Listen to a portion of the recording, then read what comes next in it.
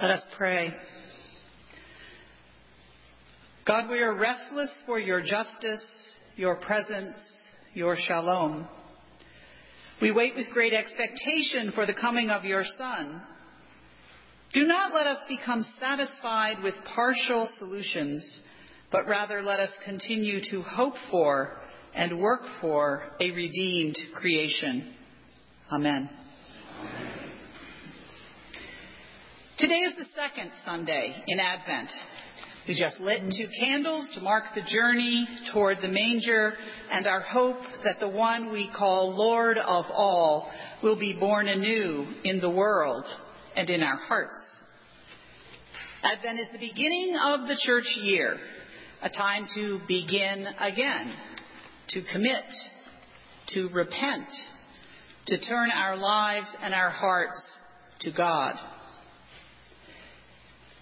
Today's reading is from the very beginning of Mark, that same passage we looked at last week in the forum. You'll remember that Mark's writing is the earliest of the 4 canonical Gospels.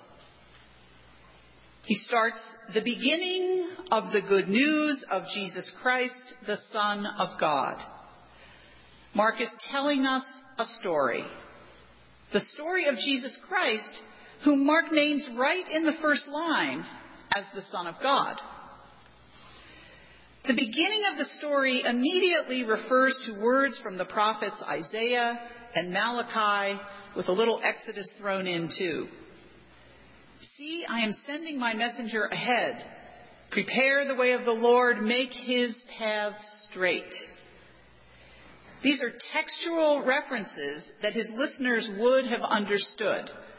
They would have heard one little line and then remembered the whole reference, the whole story from those prophets.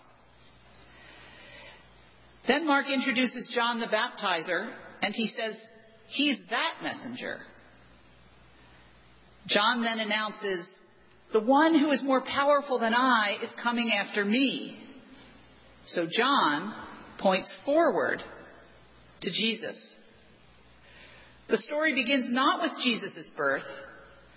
Mark crafts his story by reminding us that any story begins in the past and involves people and events from the past which shape the present even as we start to look forward. Think for a moment about your own story, your own family. There is always, for good or for ill, people and events which have profoundly influenced and impacted your life. As much as we may resist this idea, because we like to think of ourselves as free agents, right? As independent actors in charge of our own decisions, there are in fact family systems and patterns from which we cannot easily escape.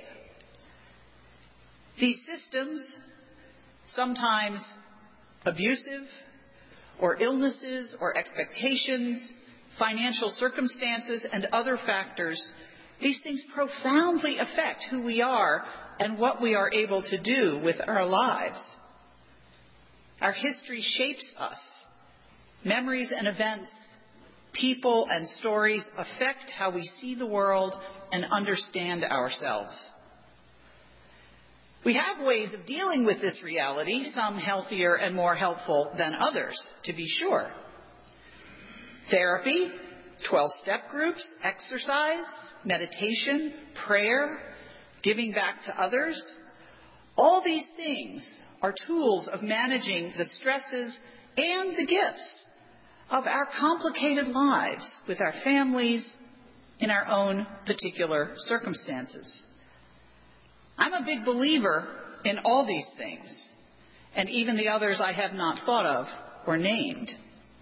And we are blessed, all of us, to live in a time and in a place where resources are widely available when we want to work on the things in our lives that are painful.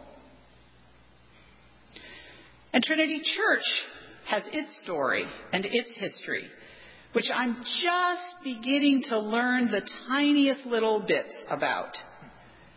And I have my story, and all of the stuff that made me who I am to stand here before you today.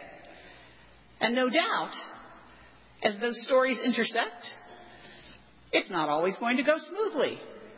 So luckily for you, I believe in therapy and prayer. Okay? All will be well. The church with a capital C, also embraces another word, which doesn't make our Episcopal list quite as quickly or easily. In today's Gospel from Mark, hear it again. John the Baptizer appeared in the wilderness proclaiming a baptism of repentance for the forgiveness of sins. And people from the whole Judean countryside and all the people of Jerusalem were going out to him, and they were baptized by him in the River Jordan, confessing their sins. Repentance. In Matthew's version of this story, he has John say the words much more urgently in the imperative. Repent, for the kingdom of heaven has come near. Repent. In the Greek, the word is metanoia, to change one's mind, to see something new, to confess to the old and be changed. Our faith tells us that our sins, the things we do and have done to hurt others and ourselves, can be forgiven. The patterns and systems of which we are complicit can begin to be healed and transformed by naming them and repenting. The trespasses of others against us, these too can begin to be healed and transformed when we repent and forgive others. When we open our hearts and our minds to see others as just like us, frail human creatures in need of repentance and forgiveness. When we allow our minds to be changed, to be made new, trusting in God's promise that we are forgiven when we repent and when we forgive others, we're free. Free to have hope. Hope for the future John proclaims to those who came to him to be baptized. The one who is more powerful than I is coming after me. He will baptize you with the Holy Spirit. So Advent is primarily a season of repentance and hope. But repentance is not just about words. Action is required. Not only are we people caught in our family stories and systems, but as a community and as a nation, we are complicit in systems which oppress people of different races, people of different faiths, people who suffer hunger, poverty, and discrimination. The clay feet of our elected leaders are revealed daily in the news. Sexual harassment, greed, and arrogance are seemingly everywhere, and it is distressing. I feel powerless most of the time to do anything to change the direction we seem to be moving in our common life as a nation. So I am actually comforted today with John's reminder that we need to repent. We need to repent with our words and with our actions. We've been given this gift of repentance and forgiveness, which leads to hope. As people of faith, we know there is forgiveness, and we know there is a call to embodied action. And we know that because Jesus came to us as a person, as a real person, in a real body. So we know that our ministries also involve our actual selves, our actual bodies. We also know that our Lord is coming back to judge the living and the dead.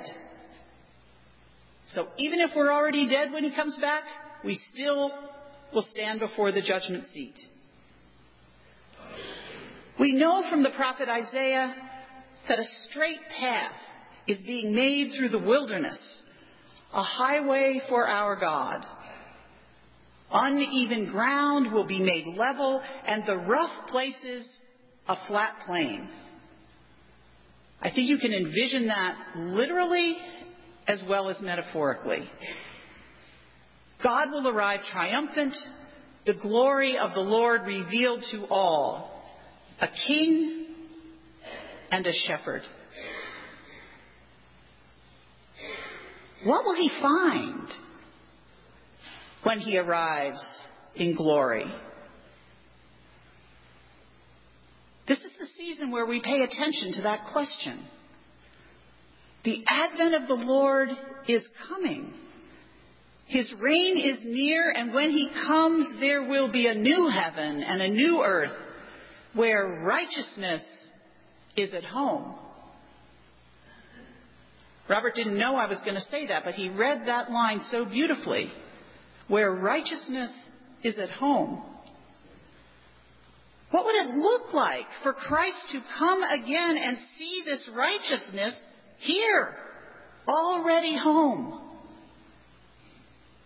What would it look like if we changed our minds, repented of the systematic racism on which this country was founded and which continues to stain our hopes for a country of equal opportunity and equal justice for all people?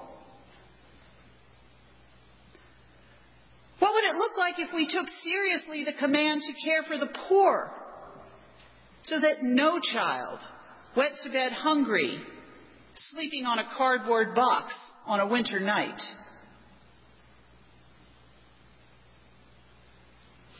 What would it look like if we said no more to the inflammatory hate speech and tweets about our Muslim and Jewish sisters and brothers,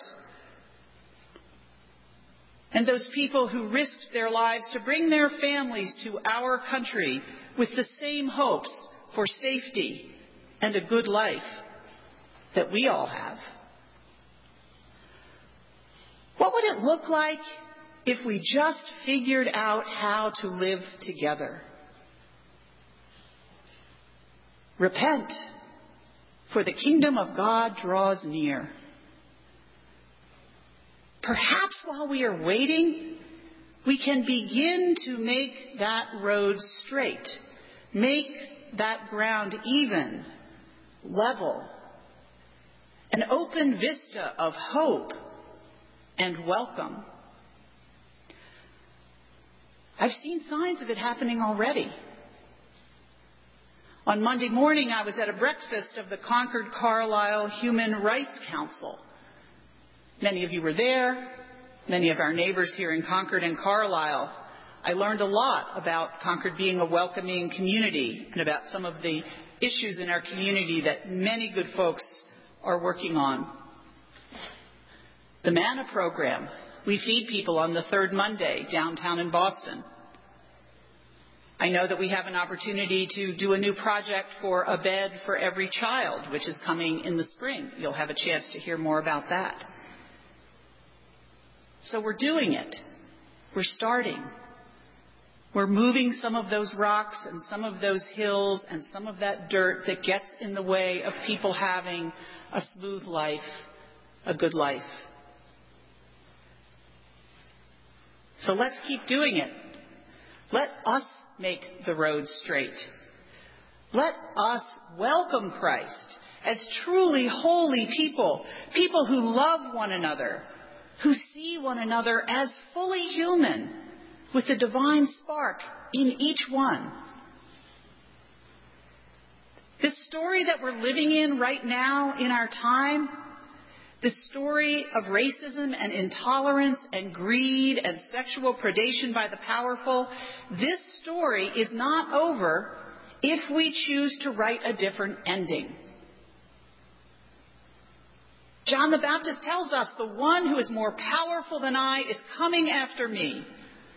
I am not worthy to stoop down and untie the thong of his sandals. John's pointing ahead, pointing to the future, pointing beyond himself to Christ, to the powerful, humble Savior, to the one whose life, death, and resurrection saves us. That story is not over either. We will be redeemed in the end. But as our epistle writer tells us, while we are waiting for these things, strive to be found by him at peace, without spot or blemish. Now me, without division, without racism, without poverty, without violence, without prejudice, without injustice. We can regard the patience of our Lord, the time that we're waiting for his coming, that patience, his patience, that's for us. So we have time to heal these things. That is the hope of our salvation. Amen.